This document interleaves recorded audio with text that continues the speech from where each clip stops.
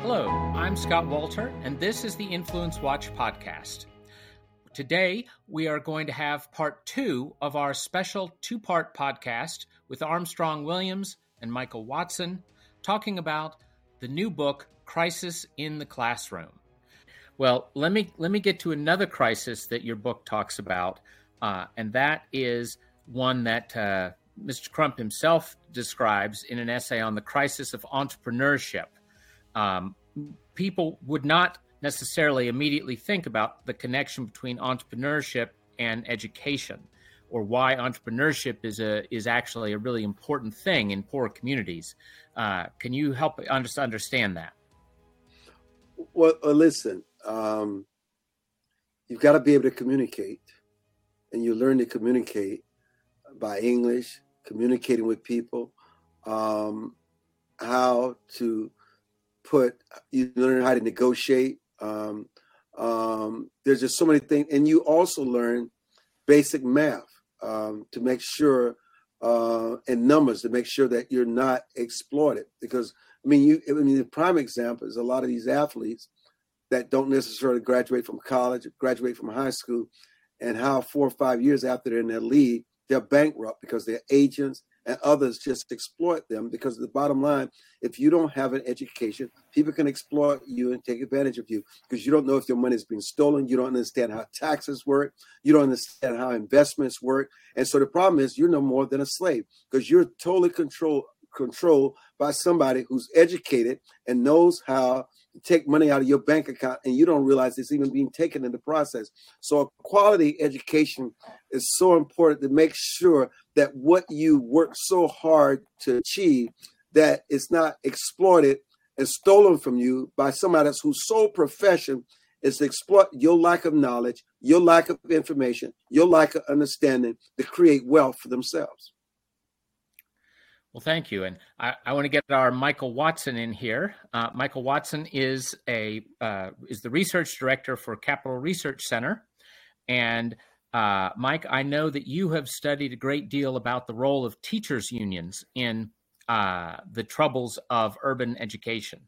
So can you tell us a bit about how persons who were upset about the poor quality of education that Armstrong has been lamenting, how they can work to reduce the unfair advantages that teachers' unions have in setting the education policy for our schools?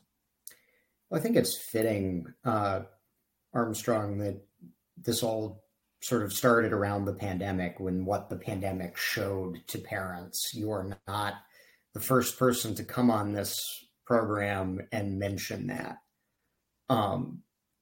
Because what it revealed, as teachers' unions were pushing for these school closures and then pushing to extend them long beyond any reasonable, any reasonable extent that we could say, okay, this is a legitimate public health measure.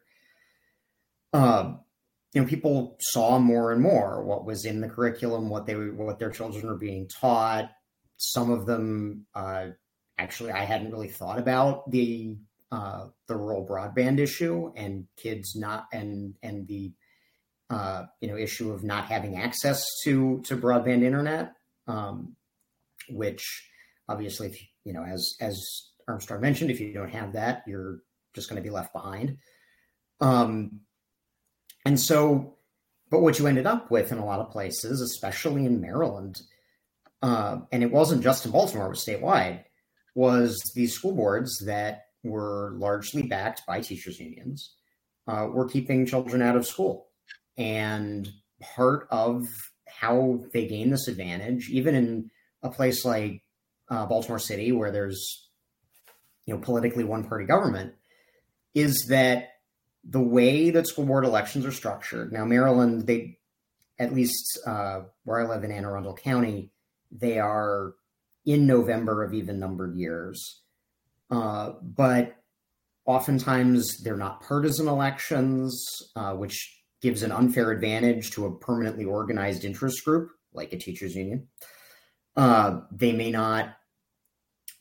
They may be elected by slate, where you vote for multiple people for multiple seats, which also gives advantage to a permanently organized interest group, like a teachers union.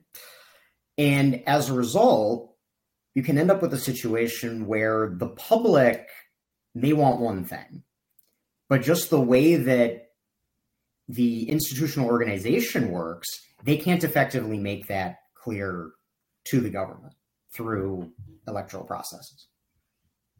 If I could add to that, because, I think you do so much writing, but I think I touched on this in my book, because teachers unions are to the education of students what a ball and chain are to a swimmer. There's this kind of educational mission is sort of the collective maximization of pay and benefits coupled with the collective minimization of work. And so what the students learn is an afterthought, like an extra in Cecil D. DeMille's cinematic extravaganza. Seriously. And so unionized teachers deplore excellence. I'm just sorry. It's the fact. An extra effort, because tacit aspersion is sort of cast upon mediocrity, or worse, which characteristically earmark all large organizations, if you want to be truthful about it. And I'm sorry. I mean, a factory floor business model, which is what any sort of labor union is going to enforce, seniority, pay by how long you've been there, and then, what credential you got from, whatever university. That is not going to promote innovation. That is not going to promote commitment to the outcome, which we want to see, which is students who are ready to, whether they're going to go to university, whether they're going to go into a trade, that are going to have a productive and full economic and social life for the rest of their lives. And then, when that's not the outcome variable that your institution is designed to create, people are going to be left behind. And that is going to lead us into the crisis that Armstrong and his co-authors describe. And the other part I was going to say, you have to keep this in mind. The growth of teachers' unions correspond to a decline in student learning. Think about that. Although there are multiple causes of the vertical fall, teachers' unions are a prime culprit. Why? By removing monetary incentives for teachers' excellence demonstrated by student achievement. And so what these unions have done, Scott, they've turned the profession of teaching from one of superior morality to one of profit seeking. It's about profit seeking. And union leaders have sued, think about this, to prevent the opening of charter schools so that their union power is not threatened. We haven't even touched on charter schools yet. I mean, the New York State union teachers and the United Federation of Teachers sued to block a charter school from opening. And while the teachers union spent thousands of dollars, if not hundreds of thousands, to prevent what is considered in this case to be an extremely prestigious school in New York City, public schools continue to be plagued with high crime, filled with below the poverty line students. And so in some, money from the teachers union is being used to block children's opportunities for superior education compared to what is obtainable in public schools. Thank you. You're right, Armstrong. We absolutely should talk about charters. One thing we want to make clear, because a lot of people don't understand this, is that a charter school is a public school. It's just a public school that has a lot less of the red tape and regulation of a typical public school. So they can do things like what you just said, namely, they can pay excellent teachers better for succeeding at teaching their students, which, of course, everywhere outside of schools, we assume that. if you're better as a broadcaster than somebody else, you're going to make more money. If you're better shooting baskets, you're going to get more money in the NBA. I mean, it's insane that we don't think such things matter when it comes to teaching millions of children every day. Well, let me bring in your third author of this very important book, Crisis in the Classroom. The third author is Dr. Ben Carson, and I've had a few interactions with him over the years myself. He's got such a staggering story, right? I mean, he blows up all the myths that if you're born underprivileged, your life is just doomed. His mother was illiterate. He grew up in a slum with very large rats, frequently seen, and yet he ended up one of the top brain surgeons in the whole world at Johns Hopkins. That's a pretty staggering trajectory. I don't think you see it in many countries beside America. I think Americans of all colors would rejoice in that story. But he talks about a crisis of faith, Armstrong. And could you tell us a little bit about why faith and religion are another important factor in the crisis in the classroom? For a minute, I thought Dr. Carson was joining us. I got excited. Well, listen, freedom comes from God and not from man. It takes just as much to maintain it as it did to establish it. And an education without character, without moral striving, without values, without virtues, without discipline, without sacrifice is meaningless. We've seen it through the history of the world.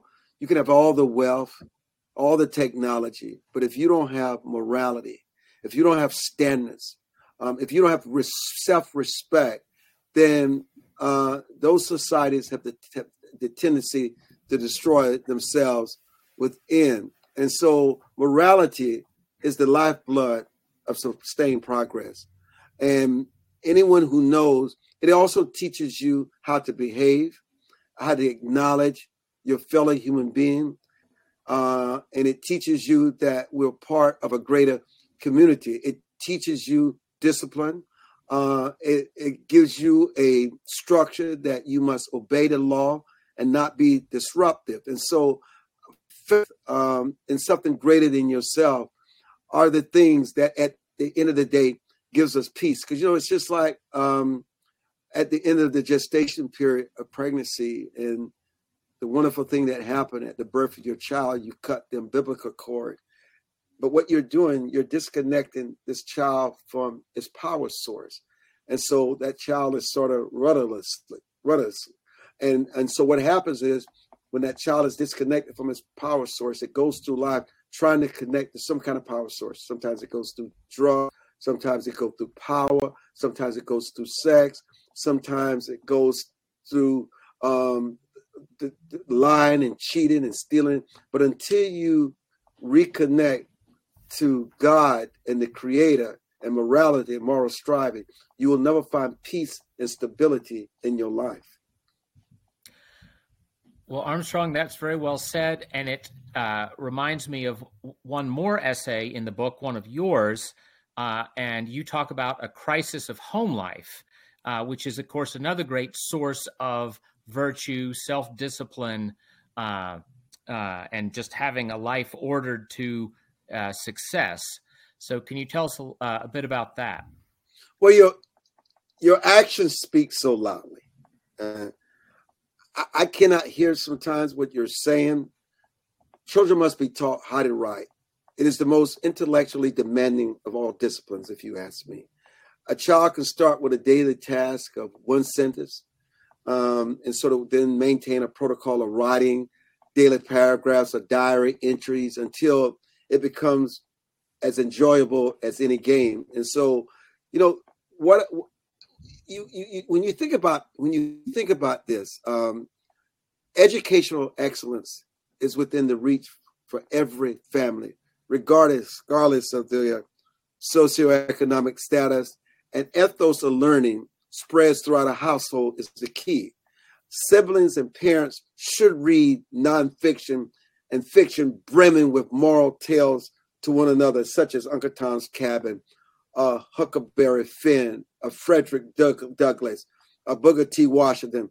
They should play word games such as Scrabble, write each other's essays or poems, and sort of compete to see who reads the most each month. How many can read the most books and discuss what is in this book? And so the cost of this is minimal, and all that is needed are changes in attitude, discipline, and priorities. And this is what parents instill in you in the household, because in the household, there was such a thirst for knowledge. There was a hunger to read. You know, I was in Europe and the continent of Africa and Asia before I was 4 or 5 years old. I knew about artists like Ghiberti, and I knew about Auguste Rodin, and I knew about Chagall and Salvatore Dali, and I knew about the great poets of our time, and I knew about Shakespeare and Screwtape Letters. All these things I learned as a child, and I learned it fed me. And one of the things that Dr. Carson talked about also was when he was not doing well in school, he was self-taught. He could read about rocks. He could read about geography. He could read about science. And he realized that sometimes the best teaching sometimes comes from your reading, because education never stops. Even now for me, I read 2 books a week. And so when you think about this television, video game, and the litany of this new entertainment that is really accessible to children, it dumbs down their minds and should be either discouraged or banned from the household. We did not have that. We had to earn the right to watch television. And adults should know. They should know that entertainment is to learning what dessert is to the main course.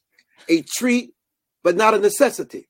That's all it is. It's not a necessity. And most of us work long hours to support ourselves, and entertainment is secondary and comes only if something more is left over. And so children must be taught that same concept. Studies come first, and entertainment comes only if that priority has been satisfied. That's what happened in our home. Because remember, think about that. What if a child received 15 minutes of entertainment for every hour that they read or write? That child will receive an allotment of 1 hour of television for every 125 pages of a book they read. And so eventually, as the child reads more and more and watches television or play video games less and less, enjoyment will be derived from reading. And there's this growing knowledge based then from mindless fixation on a screen. Preach it. That's great stuff. Mr. Watson, I want to go back to you for a second and ask, again, on the teachers union side of things, what do you think are some of the most hopeful signs in the country that the teachers unions may be starting to lose in some of these battles that you and Armstrong have been describing? There are a few things in sort of different areas. The first is there have been efforts to separate the union from the teachers, legally and financially. Most prominently, the Janus v. AFSCME Supreme Court case, which gave teachers in states such as Maryland that don't have right to work laws the power to at least stop funding a teachers union that is approaching education and approaching public policy in ways they disagree with. You also see in places like Wisconsin and Iowa, where there are stricter government employee unionism laws that are reducing the power of government worker unions, of which teachers unions are the most prominent. There's been a little bit of pushback on this in states like Virginia and Colorado, but so far things seem to be moving in the right direction. Also, especially since COVID, we have seen parental organizing, or organizing on the parents and students side, that is beginning to contest things like school board elections, that is beginning to contest education policy in the public space. you have, I think it was a headline in the Miami Herald in the last couple of weeks that was just befuddled that there was now politics in school board elections because in Florida, Governor Ron DeSantis endorsed a slate of local school board candidates, many of whom won, challenging largely teachers union-backed candidates. And the Miami Herald just could not figure out that, there was politics in these elections. How dare they? Well, there's always been politics in school board elections. It was just the politics of teachers unions pushing back against basically no organized opposition. And in public advocacy, as important as ideas are, all three of us are in the ideas business, organization is also important. And one thing that teachers unions have had that they have basically not had opposition to is their organizations. They're in many cases massive political and advocacy empires that they can use to carry out the various rent-seeking policies that they have pursued for 50 years. Yeah, well, it's very comforting to hear that that the way that parents are pushing back now and organizing more. I'm a big fan of the group Parents Defending Education. I think they do a terrific job, both of investigating what's going on, including things like, the Gates Foundation and others' massive donations into school districts for dubious purposes, but also helping moms get angry and fight back against the, as you say, very well organized, very well funded teacher union and education status quo complex. Well, Armstrong, let me give you the last question, because I know there'd be some people who heard everything we were talking about here and be getting angrier and angrier, because here you are talking about faith and discipline and reading and entertainment. And, you haven't talked about white supremacy. And the real reason that poor Black and brown kids are not doing better at schools is because it's just a racist country determined to keep down the next Ben Carson or Armstrong Williams or Ben Crump. Is that true? I don't even, that's just a dividing factor to make kids feel that they're less than and that somebody else is the reason why they cannot get educated or navigate their way to find their definition of the American dream. I mean, I did a piece in my book about the Amish communities and how they live a simple and traditional life on the farm. And they are often subject to ridicule due to their unconventional lives, like riding horses and buggies and avoiding electricity and electrical devices. They, though, are frequently the ones with the last laugh. There's just one classroom and only 8th grade, only go up to 8th grade, and that's all. But they do not incur the significant debt in order to utilize education as a family for entry into life, nor do they spend years studying material that they will never use in order to get a job that they never needed a 4-year degree in the first place. Instead, these children labor and they learn the value of hard work from an early age. They see life as a classroom and strive daily to improve themselves through their work. And they have this strong 2-parent family structure to provide them with more stability and certainly throughout their entire childhoods. And so when you think about, even without a formal or extensive education, strong family life can lead to tremendous achievement. We make too much out of poverty, out of poor people, out of race, and not enough about the importance of a strong 2-parent household.